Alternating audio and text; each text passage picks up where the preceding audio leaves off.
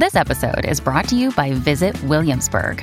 In Williamsburg, Virginia, there's never too much of a good thing. Whether you're a foodie, a golfer, a history buff, a shopaholic, an outdoor enthusiast, or a thrill seeker, you'll find what you came for here and more. So ask yourself, what is it you want? Discover Williamsburg and plan your trip at visitwilliamsburg.com.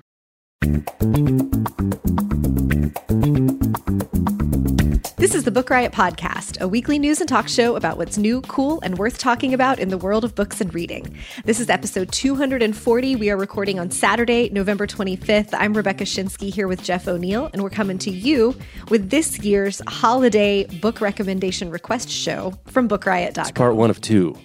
We're going to do two episodes this week and next week.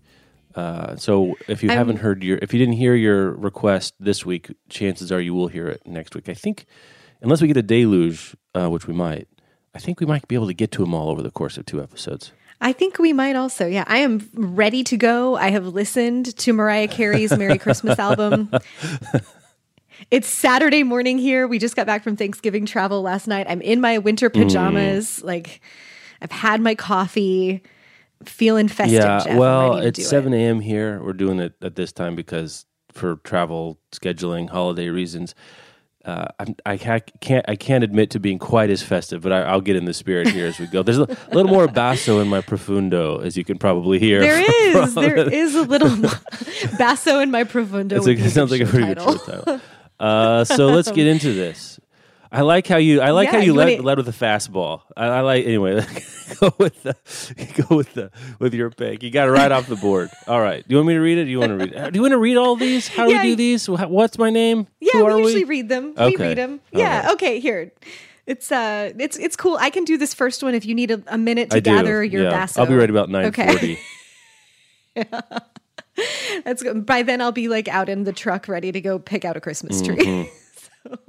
All right, our first request this year is from Julie. She tries to buy a book for everyone on her list, and her dad is the hardest. He pretty much reads Reader's Digest and magazines, but in the past she's gotten him Uncle John's bathroom readers, and those have worked well. She wants to get him something that he won't predict, and it's got to have bite-sized reads. A mix of humor, history, and politics would be in his wheelhouse. So I made this one a fastball straight down the middle. I think that you, as for unexpected, should go with some Dan Brown, Julie. And for those of you who are playing Book Riot Podcast Bingo, you can mark off the D Brizzle square here, right at the top of the show. The chapters in Dan Brown are very short, so you've got bite-sized. Like they are, I would be shocked if they are any longer than anything in Reader's Digest, any one chapter at a time. There's a lot of history. You get a little bit of politics, a whole lot of intrigue. They are humorous, whether intentionally or not, I'm not sure, but they are funny. And they move fast. So it's not the trivia that you're looking for your dad, but really easy to sink your teeth into. You do pick up a lot of trivia along the way. Like there's a little note at the top of every Dan Brown book that says, all of the materials referred to in this book are real. All of the science that you hear about is real and verified. So you can learn a bunch of random things that would give your dad some fun material. If you wanted to go a little more into his wheelhouse, my other pick is What If? Serious Scientific Answers to Absurd Hypothetical Questions by Randall Munroe, who draws the webcomic XKCD. And this is, he's a physicist in real life. So he takes questions like, what if you tried to hit a baseball pitched at 90% the speed of light? And he answers them with awesome line drawing illustrations. It's mostly stick figures. These are simple drawings, but it's about science, technology, language, also a healthy dose of humor in both the questions and the answers. So I think those would be good places for you to start. My pick is straight out of 2003. I don't know. I went retro from a lot of my picks this year. I don't know what's gotten into me. My inner old man and actually my increasingly outer old man are coming to the fore. Not so far below the surface. Yeah, that's right. It's you don't have to scratch hard. This one, my pick is Schott's Original Miscellany by Ben Schott. It came out about 15 years ago now. I can't believe that. And I don't quite know how to describe it. It's in the vein of Uncle John's Bathroom Reader, I think. It's been a while since I looked at one of those things, which is kind of a compendium, encyclopedia, book of lists, things like this. This is kind of a highbrow version of this. It doesn't even have bathroom in the name.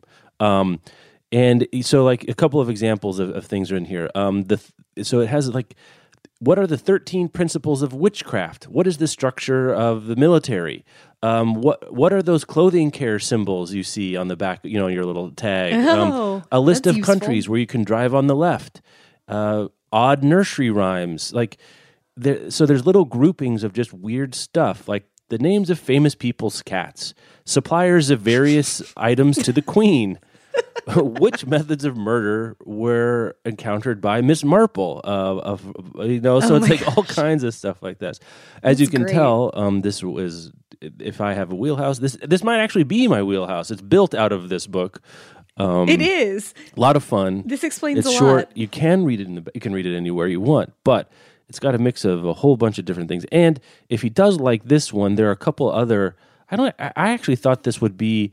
When it came out, it sold a bunch, is my memory of it. Again, I was 25 when it came out, so my knowledge of publishing is not what it is now, but it seemed to me like it was going to be a big deal, kind of like almost in like the Chicken Soup for the Soul kind of vein, where you'd get a new one every year or something like that. And there were a few other ones. There's one that's Shots Sporting, Gaming, and Idling Miscellany, which is about leisure time activities, which is also pretty interesting. All to say, you can find one, and there's others to get after that. So that's Shots Original Miscellany by Ben Schott. It looks like you can still buy new, and I would recommend, there's hardcover and paperback versions available. Get a little of the new hardbacks. They're nice sized, and they feel good in the hand, and it's a few bucks more, but I'd recommend that. That sounds like a lot of fun, and also a great way to be a ringer on someone's it's not even that useful, though. I mean, it's like not, I mean, that's a different thing, but yes, you can get some stuff out of there, all the ways to learn stuff. All right, I guess the next one is me. All right. Well, do you want to hear about our first sponsor? We should do that. First? Yeah, absolutely. All right. So our first sponsor this week is Men and Dogs by Alice Chénaud Dupuis and Marie Eva Chopin. This is a brilliant and hilarious collection of photographs that feature 50 pairs of gorgeous men and candid canines. When the world has you down, there's no better way to instant happiness than handsome men paired with cute puppies. My own Instagram feed would attest to this. This is the second photo collection that they've done together, pairing hot men with similarly posed animals, and probably no surprise, the authors started their popular Tumblr and Facebook page called Des Hommes et des Chatons in 2013. They post pictures of these handsome men with adorable cats nearly every day, and that inspired their first book of photos, Men and Cats. So this is Men and Dogs. Despite their clear love of both cats and dogs, only one author actually has a pet cat, and the other has decided to forego traditional pets entirely, but she has a pet otter named Diego. Nice. I want to be friends with these women and also watch a reality TV show about them. They create these clever photo matchups because they just know that they're going to make people smile. And these books make great presents or stocking stuffers. I didn't realize it until I was reading these show notes, but my husband gave his work wife, who is a traditional cat lady, the Men and Cats book for Christmas a couple of years ago, and she loved it. Men and Dogs is, that's right in my wheelhouse if anybody's looking for something to send me. So again, thank you to Tarcher Perigee, who published the book. It's Men and Dogs by Alice Chénaud Dupuis and Marie Eva Chopin. All right, let's trundle on. Here's my gift stumper. I'm visiting my boyfriend's father, stepmother, and 4-year-old half-sister. Good luck with that. For the first time in England over the holidays, I've never met these people before, and what I know about them is extremely limited. I know his father likes cats, cooking, and has moved around the world a lot. His stepmother is a mystery, but may like Neil Gaiman, ? And the little one apparently likes scary things, but doesn't know how to read yet. Any gift ideas that will be a good impression, but also won't get me stopped by TSA or required extra suitcase to travel with. This is a tricky little stumper here. Also, you're very brave. Brave, Mickey. I'll go first. I guess we'll do this where the reader goes first. For your dad, sure. Your boyfriend's father. I'm going to recommend, I think I talked about this on the show recently in a different context, but A History of the World in 6 Cups by Tom Standage. Basically, each chapter in the book is a micro history of one of the great drinks of the world. So, do I know them off the top of my head? Wine, beer, spirits, Coca-Cola, coffee, and tea. So each chapter is a history of that. It's interesting for a world traveler. It spans the globe, spans many centuries. A lot of wonderful trivia and history of the things you find in your glass every day. It's a pretty short book. It's also really good on audio. I don't know if that's a thing they have in England. I don't know if they even talk in England. Who even knows what they do over there? So that's my pick for Stepfather. For the 4-year-old, I'm looking at my own shelf for my kids. One that my kids like, and I think is pretty popular amongst the pre-K to early grade school set, is Dragons Love Tacos. And I didn't even bother to look up the author's name. I'm sorry about that, author and illustrator. But it's a picture book. No, it's not a picture book, but it's like an early reader kind of book where it's big, beautiful, and basically the setup is dragons love tacos, but you can't give them spicy tacos because dragons and fire and bad things happen. And it's so cute and it's fun. And it's not scary, but it has, fantastical, broad elements. And if you like that, there's Dragon Loves Tacos 2 available. Which I haven't gotten yet, but I'm sure is in my near future. I just looked it up on Amazon. It's by Adam Rubin and Daniel Salmieri, and you can buy a stuffed dragon holding I was a taco. Say, it's a big enough deal now that you can buy merch. You can get the plush taco at Barnes & Noble. We saw it there the other day. That's That's fun. And then for your stepmother, The Bear and the Nightingale by Catherine Arden. The sequel came out this year. The first one came out a few years ago. And I really liked it. I find myself to be sort of a Neil Gaiman fan, which means I read them all and have a wide spectrum of reactions, if that makes sense, to the books. Mm-hmm. But this one, I really liked, and I guess the Gaiman-esque quality is it's a fantasy, so that's beyond the pale of the normal, but it's not high fantasy. It's that Gaiman thing where the fantasy sort of creeps in through the door, down the chimney, or something else like that. But anyway, it's set in like medieval Russia, and it's set on this farm with this minor gentry, and the title character is a young girl who has a destiny and is special, and things happen. But it's lovely, it's beautiful, it's a great winter read. Is the other thing I was thinking here, because it's set in Russia, which is winter 364 days a year. They have one day of spring, and then it goes back to winter. But it's a lovely book, an immersive book. So that would be my pick there. All right. For Dad, I started with Salt, Fat, Acid, Heat by Samin Nosrat. She is a professional chef. She's a teacher and a writer, and she has taught everybody, like all kinds of people, including Michael Pollan, who now has his own book opinions about food, how to cook using this method that is just so elegant and simple about how to master the use of these 4 elements. Salt enhances flavor. Fat delivers the flavor and creates texture.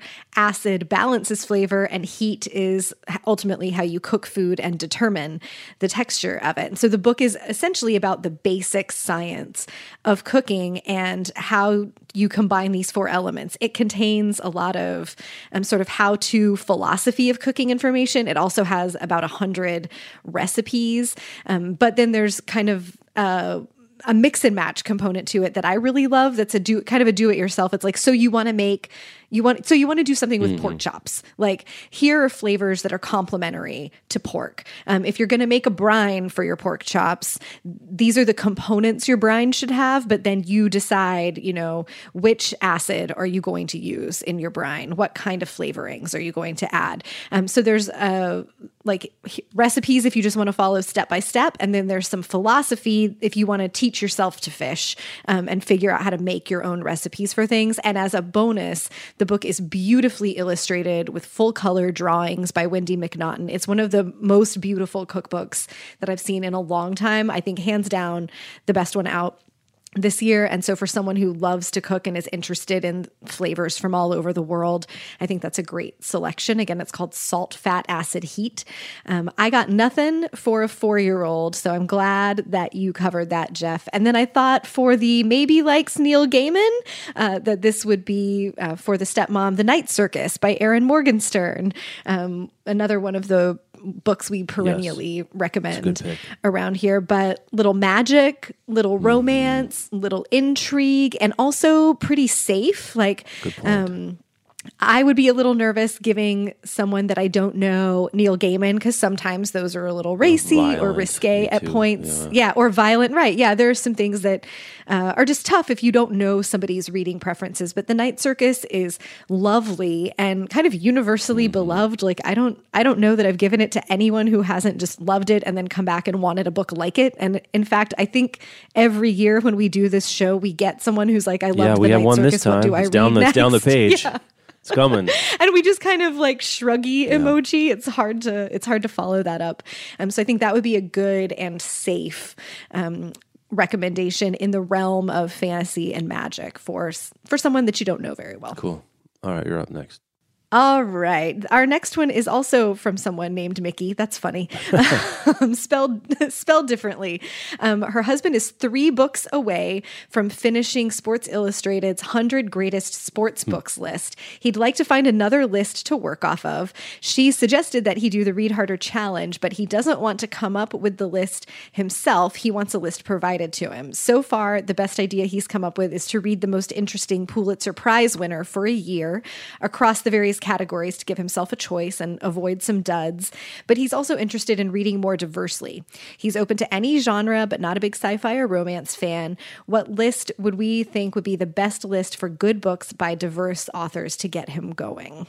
And then Mickey is going to pick 1 or 2 of the books from the list as gifts for him for Christmas. All right, so I'm just going to go super easy here. The most obvious one to me was start from Book Riot's best books of the year. Our 2017 list won't be published for another week or so, but the 2016 and 2015 lists, and all the way back to the beginning of the site, are available. And those tend to have about as much diversity and inclusivity as you're going to find on a best books of the year list. This year's list is really amazing. I have had the chance to see those numbers. Last year's list was really great. We'll put a link to it in the show notes as well. But if you don't want to do Read Harder, because you want the books laid out, like the Book Riot Best Books of the Year list are going to satisfy a bunch of those Read Harder challenges just incidentally anyway. They cover just a lot of ground, and you're hanging out at Book Riot, so I feel okay about recommending our very own list to you. I'm going even more self-serving. Well, not really self-serving. It's a list that I wrote. I love this list. It's from, God, can you believe this? June of 2013 is when I wrote this. Man. The list is called From Zero to Well Read in 100 Books. The conceit for the list came when I got a question from a former student. Is that this? Yeah. Oh, no, this is a different list, the 100 Greatest Books of the American Century. Anyway, this was like, every now and again, the meme, it's not really a meme, but the question burbles up of what does it mean to be well-read and blah, blah, blah, blah, and all that stuff. And it's always a bit of a canard, right? Because the thing that no one says is that no one's read everything, but yet there's this mystical man/woman out there who is the most well-read person in the world, who's read everything that anyone would consider on any list of the well-read. So it's like it's a moving goalpost sorts of situation. So as a thought experiment, I said, well, let's say you had never read any books, and you were going to read 100. And you were trying to get as close to well-read as possible as you could with those 100 books, where would you go? And this is the list that I came up with. And it's trying to cover both, artistically important things, literary history important things, but also things that are parts of popular culture and mainstream culture that, if you've heard of. So if you've read the complete Sherlock Holmes, then you're good on Sherlock Holmes. Like, you've read that. If you've read the Da Vinci Code, you can talk about Dan Brown, which gets talked about. So it's a mix of high and low, old and new. It's not a list focused on diversity, but there are, because of what I'm trying to do, diverse authors, let's put this, underrepresented authors put in. If I had to do over again, and maybe someday I will do it over again, I'd probably dial that bit up a little bit, especially because it is more and more part of popular mainstream discussion about books. It's come to the fore and would need to be represented in the list, not just because I would like it to be, but because that's a thing that's going on. You could do a lot worse than read this list of books. It'd be interesting to see what the crossovers be. Well, there'll be a link in the show notes. I'm not going to make you Google for it at random. But if you did want to Google for it, you could Google just from 0 to well read in 100 books, book riot, and it would pop right up. So there we go. Those are lists. Okay, I guess I'm up next. Hello from Freezing, Michigan. Hello, Brett. I need a book recommendation for my sister. I think she would love a book which looks at the United States, preferably post-Trump election, through the eyes of someone from another country. What in the world does the rest of the world think of this dumpster fire we have going on over here? Fiction or nonfiction would be great. You had my pick in here. I'll caveat for us, I think, because it looks like you were the same thing I was, which is I couldn't think of an international book. Also, it hasn't been that long, right? Since Trump was elected, it's too soon, and publishing lead times are long. It feels like a million years. I know, it feels like 1,000 years, but it hasn't been. And the other thing is that books from international authors take some time to get to the U.S. anyway, so it might be a few years. So those caveats aside, Rebecca, take it away. Okay, so those caveats aside, I'll let you do the one that we picked together. Oh, okay. Sorry. Okay, I'm not ready. So We Were 8 Years in Power by Ta-Nehisi Coates came out this year, and it's nonfiction, just for the record, but it's a collection of his essays from the Obama years, and then leading up to the election. And I think I'm not all the way done. I've been taking these one at a time, so you can tell me if you've gotten all the way through it. But you know, sometimes we forget that to be black in America is sort of like living in another country. Like that's the thing that I thought of when I thought of this book, is like you just want a different perspective than the one that elected Trump, and this is what this is. So I mean, it's really good. Coates is as clear a thinker and as readable a thinker about politics. Even-handed isn't the right word that I want to use.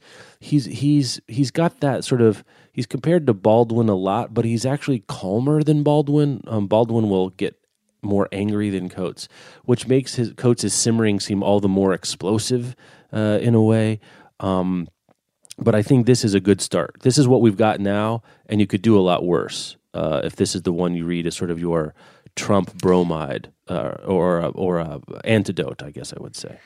Yeah, I polled some Book Riot contributors to get recommendations, since we do have folks who live outside the U.S., and someone recommended The Fate of the West, The Battle to Save the World's Most Successful Political Idea by Bill Emmett. I'm reading now straight from the description here, but it says, the West seems to be in retreat even from itself, and cracks have appeared in the structures of international collaboration built after 1945. We live in a time of disintegration and rekindling of old nationalisms. Well, that's true. The end of the West has been predicted by academics, philosophers, and rival statesmen for more than 100 years, but it's proved itself to be tough, adaptable, flexible, and able to evolve. In this book, Bill Emmett argues that in the face of new threats, we must resist attempts to close borders and minds and work to remove obstacles that are blocking this evolutionary change. So this is a little bit of the fight is not lost, but how do we keep resisting this push to build borders and to close minds? So that sounds good. That's going on my list. And then one from my personal bookshelf that came out earlier this year in the wake of the election is No Is Not Enough: Resisting Trump's Shock Politics and Winning the World We Need by Naomi Klein. And she looks at the ways in which Trump's election escalate and have escalated a bunch of the world's crises, how reckless the agenda is, and the kind of disasters that it can generate in the economy, in national security, in the environment. And she's looking at sort of the argument here is that this is not an aberration, but a logical extension of the worst trend of the past couple of decades, and looks at the rising tide of white nationalism, not just in the US, but the world over, and sort of puts together the historical moment to basically say, like, this is not a surprise, and here is why it is not a surprise, but here's what we do to continue going forward. So that's No Is Not Enough by Naomi Klein, which I thought was really, really smart and well argued, and it did not get very much publicity, or I didn't see it bubble up in very many places. So might be worth a look for you. Another one, just while I'm thinking about it, that remind me, Hope in the Dark by Rebecca Solnit. Oh, yeah. Came out in response to the second Bush's invasion of Iraq, but feels all the more prescient and relevant now about how change is possible, how, things get better and improve unpredictably, but also through effort, not losing sight of, basically that there can be still hope when things seem hopeless. It's short and beautifully written. Solnit is as good as it gets as an essayist. That would be a good recommendation for anybody feeling, feelings about the feeling about the state of the world. Hope in the Dark by Rebecca Solnit. Let's do one more rec, and we'll come back to the sponsor. We're in the early days here. Let's see. So this is a request from Sarah. She's looking for a recommendation for her aunt who recently retired and has a lot more time to read. She is somewhat spiritual and enjoys yoga and mindfulness, also knitting and sewing, and she is ex-military and very liberal. So for nonfiction, we know she enjoyed Outliers by Malcolm Gladwell and Everybody Yoga by Jessamine Stanley. And for fiction, she has recommended Outlander and The Night Circus, and her aunt enjoyed both of those. So where are we going here? Well, I went first to Yoga Mindfulness because wheelhouse. This is brand new and it's a beautiful book. It's The Wisdom of Sundays by Oprah, or collected by Oprah, really. Since Oprah left her show and created her network, one of the things that happens on the Oprah network every week is a show called Super Soul Sunday, where she interviews some sort of spiritual leader or thought leader or visionary in some way. And there's a very wide variety of folks. Like Tony Robbins has been on the show. Ariana Huffington has been on the show. Thich Nhat Hanh has been on the show. Cheryl Strayed, Elizabeth Gilbert. Like, you're not going to love every guest on this show. And I think that's kind of the beauty of a show that spans this variety. But The Wisdom of Sundays collects great quotes and sort of short talks from these thought leaders about essentially what it is to live more fully in your life in the present, and to be what Brene Brown would call to live wholeheartedly. And so there are 10 chapters of the book organized around different sort of themes or steps in a person's spiritual journey. And the pages each contain, like, it's a sort of 2-page layout that has a beautiful nature photography background from one of Oprah's properties. All these pictures are taken in places that Oprah loves, with the quotes sort of overlaid. So there's a lot of great little nuggets. There are also, some things you're going to skim over, or some things that your aunt will skim over, but there will definitely be something that would resonate for anybody in this book. You could find something sort of perennially applicable, and also right now in the world, is When Things Fall Apart, Heart Advice for Difficult Times by Pema Chodron. She is one of the only, or the first women to be a Zen Buddhist master. I can't remember the correct term for it. I'm thinking about this on the fly, so I apologize for butchering that. But this is her most popular work, and she talks about the value in moving toward painful situations rather than running away from them, and how that teaches us to experience the present and to really see life for what it is in a fuller way. And if you wanted to do a coffee table book, Yoga Bodies by Lauren Lipton is a really beautiful collection of photographs of all kinds of people who practice yoga, with short couple paragraphs from each of them about something related to their yoga practice in their life, either how they came to it or what it means to them. And the book celebrates the diversity of people who practice yoga, and sort of gets to that same notion that Jessamine Stanley's book did, that all you have to do to have a yoga body is have a body and do yoga. So that's Yoga Bodies by Lauren Lipton. My picks. I jagged on the mindfulness tip. I went Other Minds by Peter Godfrey Smith, which I think is the best of the... I tweeted the other day that we're living in a golden age of books about cephalopods, and this is the best one. I've read several of them, so I guess I'm the target demo for books about squishy things. Anyway, it's basically a biological and somewhat philosophical treatise, investigation, exploration of the mind of octopi, which are... Their neural systems are built so differently than ours, yet they still have, they also have eyes that are much like mammalian eyes or animal eyes, but were by all estimations evolved independently from terrestrial eyes or mammal eyes or even fish eyes. And the best quote I've heard about octopus is like, if there are aliens on Earth, they are octopuses because they're so unlike anything else.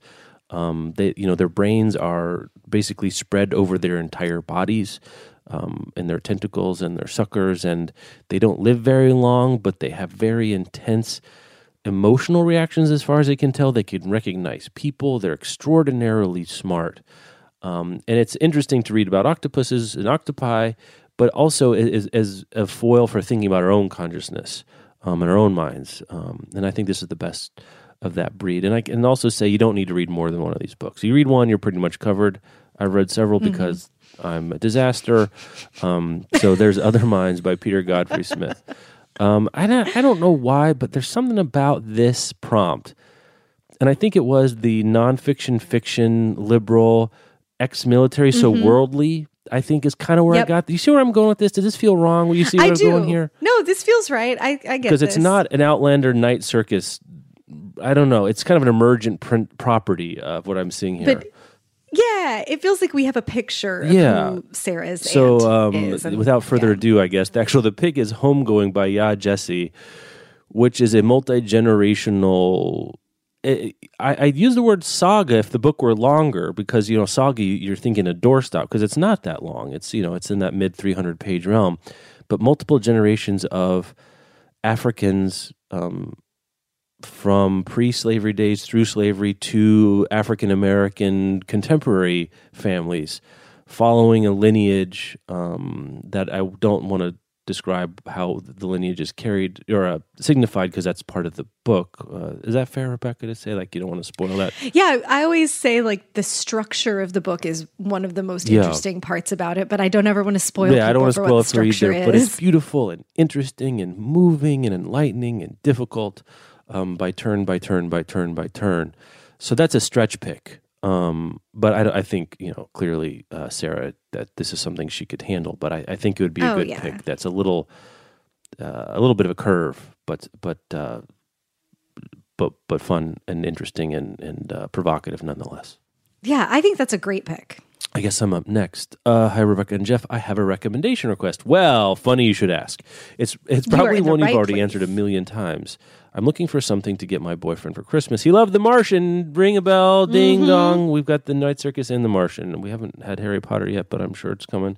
And read it pretty much straight away. When he opened it, I haven't been able to find anything he's loved that much. He really liked Ready Player One. He likes The Rivers of London, Ben Aronovich series. Do you know that series, Rebecca?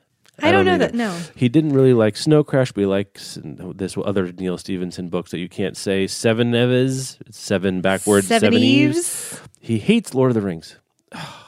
Anyway, he thought Scalzi's Lachlan was okay. I like how we got not just what he liked, what he didn't like, and also what he thought was okay. It is useful. The spectrum is probably helpful. Something science fiction-y, though. Although he did like The Rosie Project, and that's not sci-fi.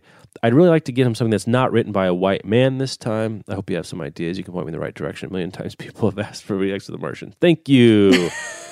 I'll go first. And another... The Martian is always hard. Yeah, it is hard. I'm going... It's a little horror. It's a fantasy, dark fantasy maybe. The Changeling by Victor Laval. Starts out with a happy little family, a husband and a wife and their new baby, and the wife gets this very dark, strange idea that the baby is not theirs, and things happen. It's propulsive. it's a little bit. It's the page. I'm going for the page turnery part that you're going with The Martian here. That's kind of what I'm doing. Propulsive, exciting. You don't know what's going to happen. A little scary. So I don't have any flavor of scary here. So you have to judge for yourself whether that's something you would like. So that's my stretch pick. My wheelhouse pick is Dark Matter by Blake Crouch. I think is probably our go-to Martian read-alike, even though it's not really the same. But it's got a sci-fi element. It's if you don't do it right, you're going to die. That whatever that element is, survivalist sort of thing going on. It's not as hard sci-fi as The Martian, meaning it proposes scientific and technological things that don't yet exist, though it's grounded in science. But it's mostly a page turner built on that. So those are my two picks. Yeah, I went to this. He liked the Rosie Project. That seems like an anomaly. That was interesting. Good thought. In his reading life. And what I know of the Rosie Project is that as fiction goes, it's relatively like heartwarming and sweet. And the first thing that came to mind for me in that vein is The Storied Life of A.J. Fikry by Gabrielle Zevin, which is just like it oozes charm. It's about a man named A.J. Fikry who lives alone. His bookstore is on like, I think, a small island. Yeah, like on the eastern seaboard in the somewhere. Yeah, like in the Maine, Massachusetts, somewhere one of those around craggly there. bits north of New York. Yes. Yeah. He runs a bookstore by himself. He's a bachelor. And the like activating event of the story is that his rare collection of Poe poems has been stolen. Things are just like not going well for him. But then this mysterious package appears at his bookstore. It's a child. And the unexpected arrival sort of gives him a chance to start his life. Not really start his life over, but to change the direction of his life, change up what he has imagined for himself that might be possible. This is a real there's a whole other way of being that I never thought of before kind of novel. And there's love and there's a bookstore and it's like kind of impossible to not enjoy this story. It's just very charming and sweet. And so the Rosie Project rang that bell for me. The piece about The Martian that I think people are thinking of often when they say that they loved it, but that is just embedded in how quick of a read it is how funny it is. It's hard. It's just hard to find books that do funny really well. And I'm in the process of catching up on Kevin Kwan's Crazy Rich Asian trilogy, which I just read the second one, but it is hysterical and it reads like a house on fire. It's just so fast. So I would also, this is going to be different, but since he likes fiction and he likes funny and you're trying not to give him something by a white man, I think this would be a great choice. Crazy Rich Asians is like a soap opera kind of, but super well written and very sharp satire about like uber wealthy people in China and Singapore. And it starts with a woman who's a New Yorker going to spend the summer in Singapore with her boyfriend and his family there. And it turns out that like she's envisioned this sort of like, normal family home, and they are pulling up to a huge mansion on a huge estate. These people are so wealthy that they have managed to like stay off the grid. No one even knows that they're wealthy. There's like the wealthy people that everyone knows of. And then there's this whole other tier in the society that Kevin Kwan describes of people who are like so rich that they don't want anybody to know that they exist and that they are that rich.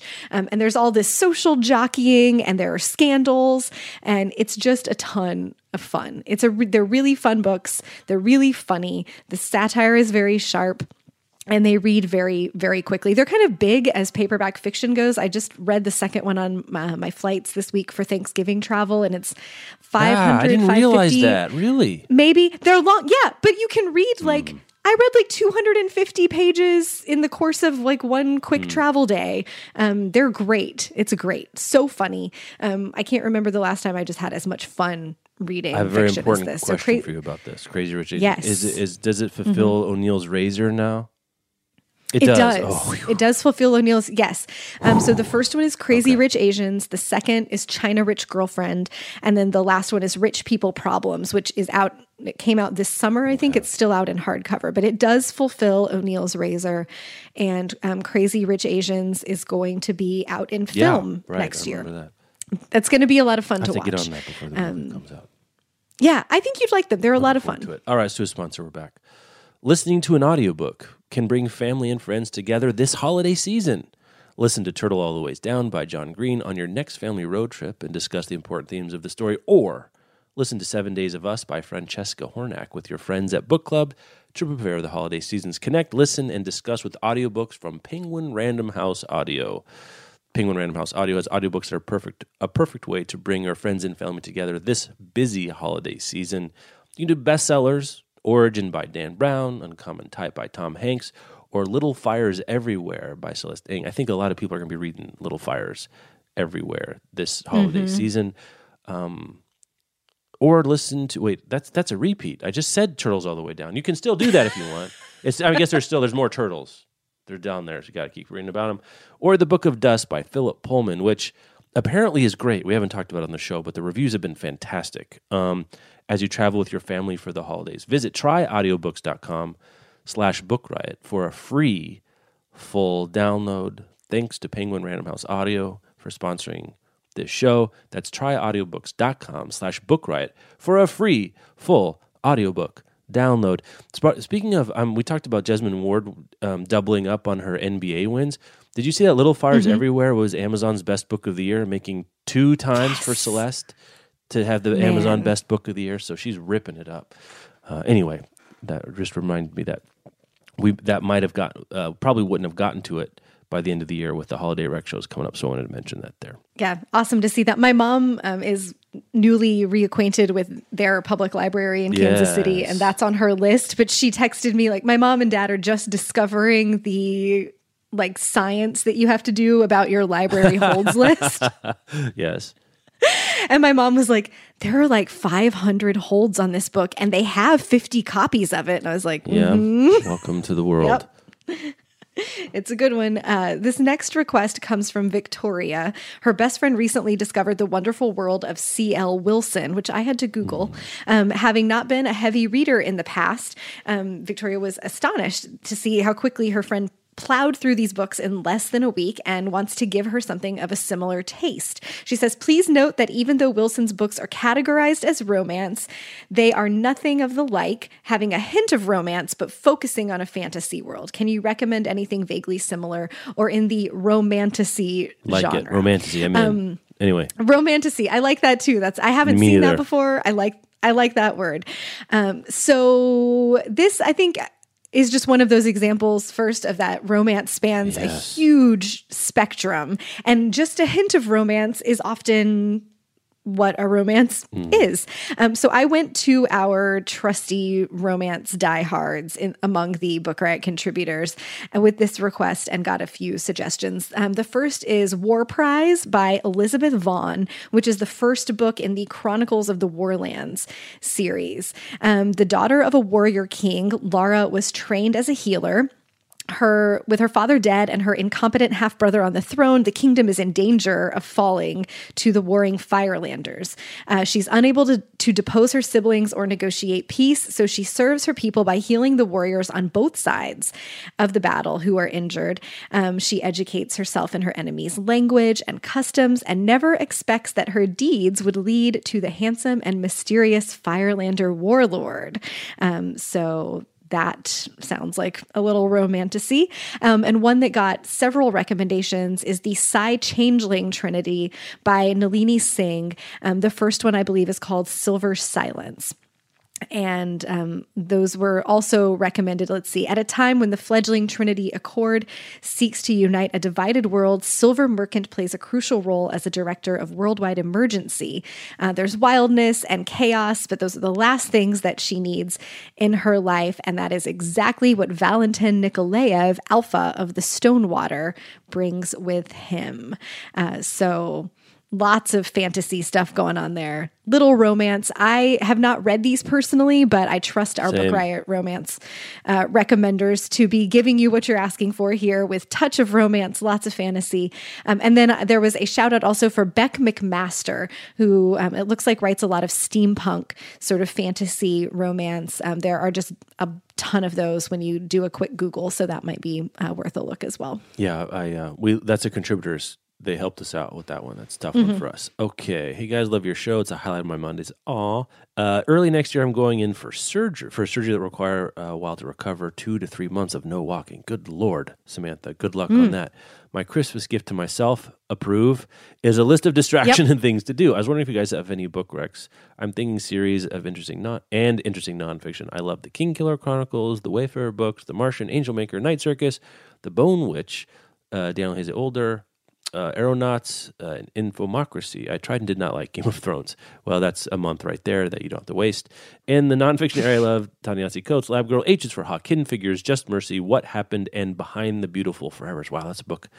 That book from a few years ago. I do have a few romance books saved. I'm open to anything as long as it will keep me hooked and let me forget that I'm stuck in casts. All right.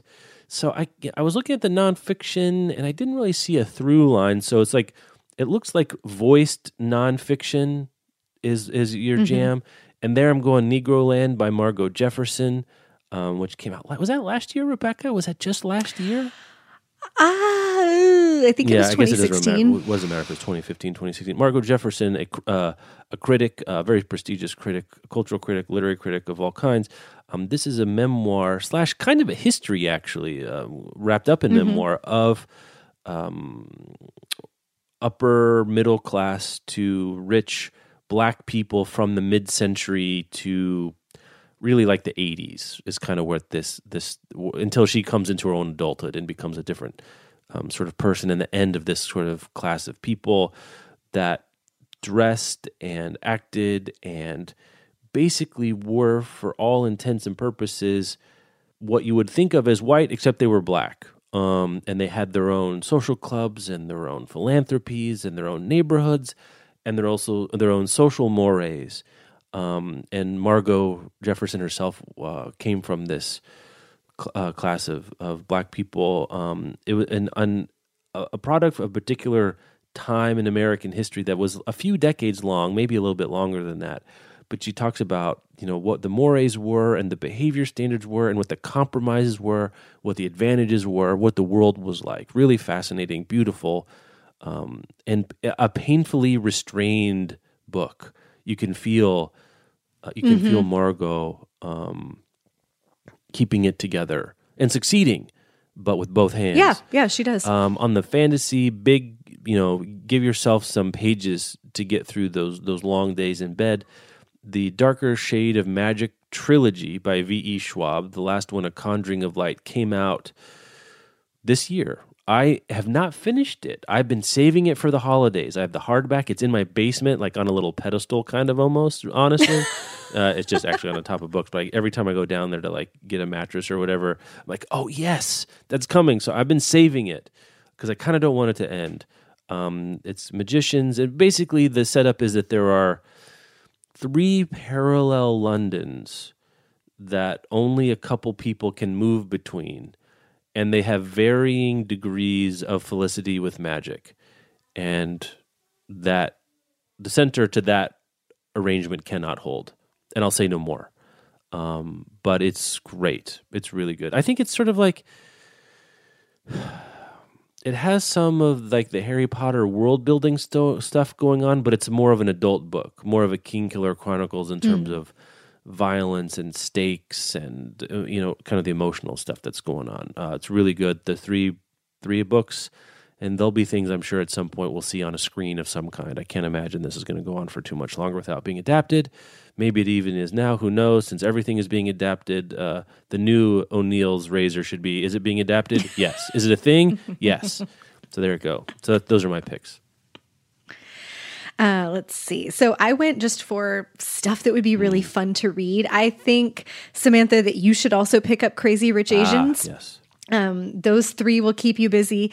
The Woman Next Door by Yewande Amatoso. I loved this book so much. One of my favorites of 2017. It's a paperback original. It's set in Johannesburg, South Africa, in a Richie Rich neighborhood about two women, elderly women there, I think in their 70s, maybe in their 80s, which books, actually any pieces of like cultural media about older women that legitimizes their experiences. It's so rare to see entertainment that takes older women seriously.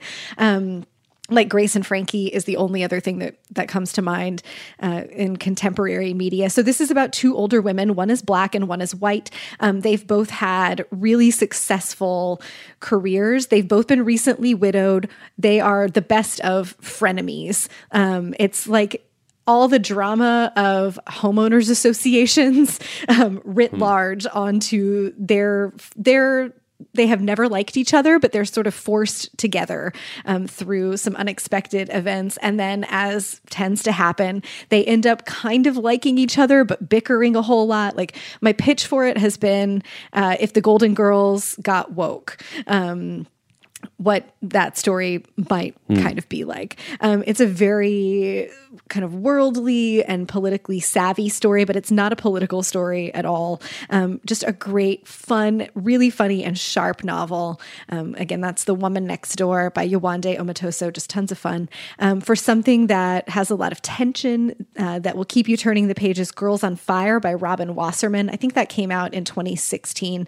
Set in the mid-90s about these two teenage girls who have one of those like torrid teenage girl friendships that is a little obsessive. There's a big secret at the center of the book. There's a lot of tension, a lot of drama, a whole lot of Nirvana references. I loved it.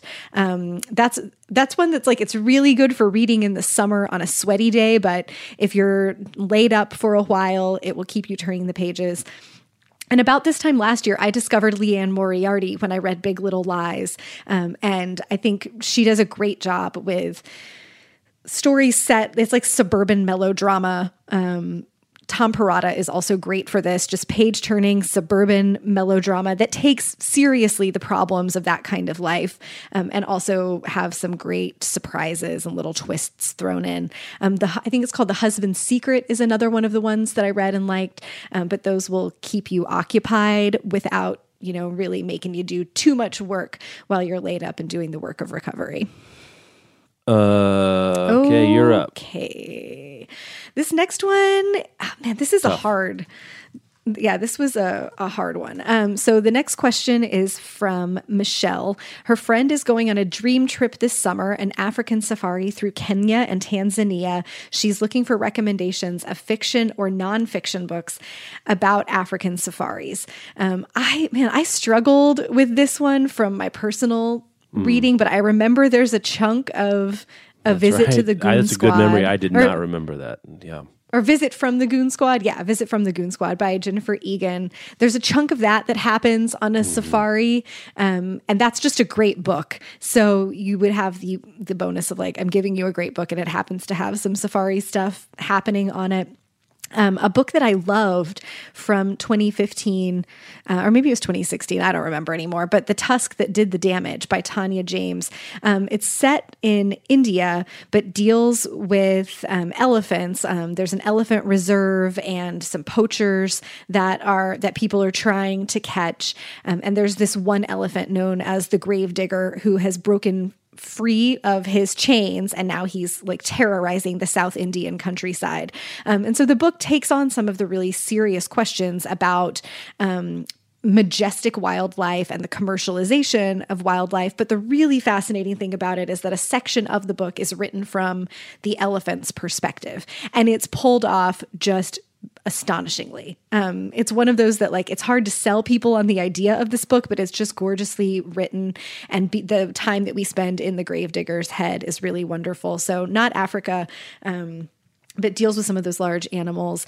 And then the only other thing that I've read that I really remember having lots to do with African safaris was years ago, Henderson the Rain King by Saul Bellow. And Henderson is just this like gaping wound of a human who wants more more of life and his experience on a safari is part of that. And as I was saying this, I was like, oh my God, do we know anything terrible about Saul Bellow? But I don't think we do. Not yet. I don't. I remember loving Henderson the Rain King. So that's one. But man, this was a tough one. I think you're doing a better job than I am on this one. It took me a little while to figure this out. I mean, so I think both of us are trying to skirt the issue of, romanticizing / ignoring the politics of colonialism and cultural tourism. And I'm not saying it's bad necessarily, just it's tricky to go, because the canonical one would be Out of Africa by Karen Blixen. It's the true, memoir, I guess. I don't know how much of it is technically true, of a Danish woman who marries a basically British colonist in Kenya, and they have a coffee plantation, but they become estranged. And if you've seen the movie or know the movie at all, the Karen is played by Meryl Streep, and she has a long-term, on-again, off-again romance with a safari guide. I can't remember the real person's name, played by Robert Redford. And the movie and the prose is golden and wistful and beautiful and painful and colonialist. Not to put too fine a point on it, but to say it nonetheless. And so I would pair it with something about real Africa, the politics, the difficulty, the effects of colonization in Africa. And you could pick, I pick either of them. I picked Radiance of Tomorrow by Ismail Bea. This is his novel, his memoir. He was a child soldier in Sierra Leone from the age of 12 to 15. He fought basically for a warlord before UNICEF rescued him. And, the realities of what it's like to live in parts of Africa, even today, and how they connect to larger geopolitical things, I think is probably an important part of any visit to Africa as a white person or a Westerner who's going to see, especially if you're interested in reading about it. Or at the very least, I can't recommend Out of Africa without recommending something else. Radiance of Tomorrow is about coming back from war and going back to your village.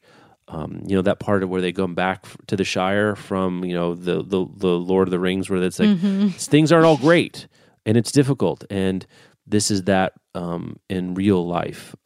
And he's a beautiful writer and a remarkable person. Does a lot of amazing work as an UN Goodwill Ambassador in Africa. But anyway, those are two remarkable books. So nice little trilogy if you wanted to have your Africa experienced, heightened, enriched, different perspective there. All right, let's move along. This is Mandy. My recommendation request is for my mom. She grew up in a very small town in Texas, less than 20 in her graduating class. She's super conservative, all the things you would expect in a small town in Texas. She always thought she didn't like reading at all until about 2 years ago. She discovered Susan Mallory and her many books. They are light romance family stories set in small towns, and now she is never without a book in her hand. I think she's read over 100 books in the past 2 years. I would love to find a book author, ideally a series that is set in a small town with diverse characters so she can see different experiences and open her mind to anything other than the stereotypical hallmarky white Christian family small town thing. Also, she loves books set during World War II. Whew.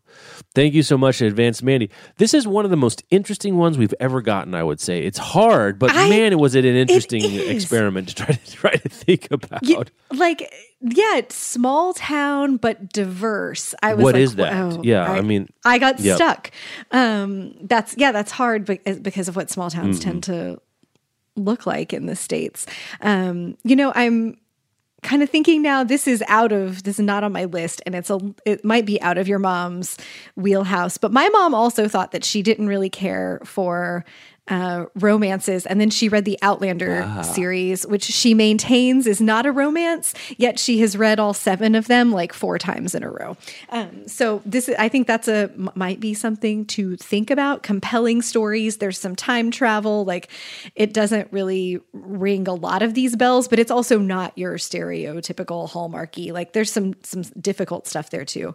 The Storied Life of A.J. Fikry is a good, charming small town story. Since we mentioned that above. I won't go into detail, but Gabrielle Zevin, the author of it, is a woman of color. And so you get some of her experience there informing the story. This is my favorite safe mom book pick. I think I've trotted it out every year for the last couple of years. This is the story of A Happy Marriage by Ann Patchett. It's a collection of essays that cover sort of her whole life, and they deal with a disastrous early marriage. So she gets real about some of the not so happy things in life, to her current happy marriage, her career, stories about friendships, opening a bookstore. Like there's a lot of charm because it's Ann Patchett, but there is some real talk about some of the stuff of life, but not in a way that's threatening at all. Like this is the book that I typically say, buy this for your mother-in-law, that you want to show, here's a nice book that I got you and I was thinking of you. I think most people will feel seen in some way by the book, or they'll see something that resonates with them, but it's not challenging in a way that would be upsetting, I don't think. So that's all I got. You've got good ones here. Well, I also went off script a little bit. I mean, look, so the one that's easy for me, we've talked about on the show recently, Our Souls at Night by Kent Haruf, small town romance, right? Though I wouldn't call it light, would you? I mean, I guess I don't know the terminology well enough to do. It's soulful, but it's not, and it's not a drama. Or it's not large scale drama. It's a small, quiet, thoughtful book, but beautiful. And then I was trying to think, okay, well, a small diverse town, like small towns generally tend to be homogenous largely with some variation, but it's not going to be. I don't know. It's not going to have a demographic spread of a whole bunch necessarily. So I was like, what else? What other way you can go? Well, one way you can go is to communities within larger cities, right? There you go. And so I picked a couple, and they're on two levels of stretch for your mom, I would say. The one that's not as much of a stretch, though still, it's not white, Christian, whatever. The Namesake by Jhumpa Lahiri. It's about Ashok and Ashmina are a couple that met in Calcutta. They moved to the U.S. They live in Cambridge, Massachusetts, which is basically a large suburb of Boston. And their community and their struggles to not assimilate and also assimilate, and what their children go through as second-generation Americans, trying to figure out how to make their cultural beliefs work in a world that doesn't necessarily align with them, which is something that maybe your mom can empathize with. It's also a beautiful, multi-generation, heartbreaking story with a wonderful twist isn't quite the right word, but almost a stinger at the end. And if you want to go farther down a similar line, Bright Lines by Tani Nadini Islam, Bangladeshis living in Brooklyn, New York, and they're, wrestling with their own, how do they live in the world? A big, broad cast of great characters. And, one thing I think people like about small town stories, like almost to use the Gilmore Girls example, it's that feeling of, the people and you're connected to people that aren't just in your immediate family, right? I think that's one thing people react to. And both The Namesake and Bright Lines are about these wider communities, which are almost like a town within a town. Tani Islam, there's more difficult material in there. I don't want to spoil it for everyone else that might be interested, but you might want to do a quick Google to see if it's something you'd be comfortable giving your mom. But that's my double stretch pick for your mom, Bright Lines by Tani Islam and The Namesake by Jhumpa Lahiri. As you were talking, I thought of one more from a couple years ago, In the Language of Miracles by Rajia Hasib, which is set in an affluent suburb of, I believe it's of New Jersey. It's about a white family and an Egyptian family who have been best friends for many years. The dad in one of the families is a dentist. Both families are well known among their community. So like right off the bat there for your mom in a conservative sort of small town world is you get to see a family that are people of color be prominent in their small town community. So that's great. The activating event of the story happens before the book begins, which is it's been a year since some tragedy happened in which one of the sons from the Al-Manshawi family and a daughter from the White family, I think they're named the Bradstreets, they both died a year ago. And now that it's been a year, the Bradstreets are planning a memorial. The Al-Manshawis are trying to figure out what to do, whether they should attend because of the role that their son played in the deaths of both kids. And you see the two families sort of struggle with this terrible thing that happened between them, but also with the narratives that the people around them impose onto the story and the assumptions that they make, because one is, sort of a blonde-haired, blue-eyed, all-American looking family, and one is an Egyptian family that are people of color. And the story is really... It's very compelling. I think this is a great book club book. It asks some interesting questions without being preachy or hitting you on the head about it. But this sort of small town suburban feeling in New Jersey, I remember it felt like reading kind of a small town story, even though it's technically the suburbs. So that's In the Language of Miracles by Rajia Hasib. You're up. Let's do a couple more. Then we got the break. All right. I'm flagging. Yeah. Oh yeah, all right. This is a good happy one. Let's make this our last one. We'll end on this one. This is from Lindsay. She says, "I know this is supposed to be book recs for gifts, but she already knows what book she's buying for everyone except herself and would love some recommendations. We got you, Lindsay. You also deserve some gifts." She is looking for uplifting, heartwarming books. She's recently finished reading several dark or difficult books like The Dinner, Penance, and What Happened. Oh, I'm never going to recover from reading What Happened. I feel you, Lindsay. And she's looking for a bit of a pick-me-up for the holidays. She loved The Storied Life of A.J. Fikry, and Eleanor Oliphant is completely fine. She also just recently read The Bookshop on the Corner, which was fine, but love triangles kind of stress her out. It's funny. Oh, I love how specific people get. That's really helpful. So my go-to every year on this show, color in your bingo cards, for delightful and fun is 2 a.m. at the Cat's Pajamas by Marie Helene Bertino. It's also perfect for this time of year because it all takes place on Christmas Eve. The whole story is set in 24 hours about a little girl. I think she's something 8, like that. Yeah. And she's like 8 or 10, and her dream is to sing jazz on stage at the Cat's Pajamas, which is a club in the small town that she lives in. And her mom has passed away. Her dad is like doing the best that he can, but she's kind of free ranging it. And the book moves us through this day in her life from her perspective and a whole bunch of other people in town, as she's, her goal is to get on stage and sing. But we know that her teacher is trying not to let her sing because something happened the last time that she got on stage at school and sang. It's just funny. It's really sweet and charming, nicely written. You can plow through it in one night under a cozy blanket, but that's great for this time of year. For, lighter, funny, I went for One Day We'll All Be Dead and None of This Will Matter by Sachi Kool. That's a collection of essays about, some of them are about heavier topics, but really funny. She's a writer for BuzzFeed, grew up in Canada, she's Muslim and writes about the experience of sort of that, no, but where are you from? Of white people, wanting to figure out who she is.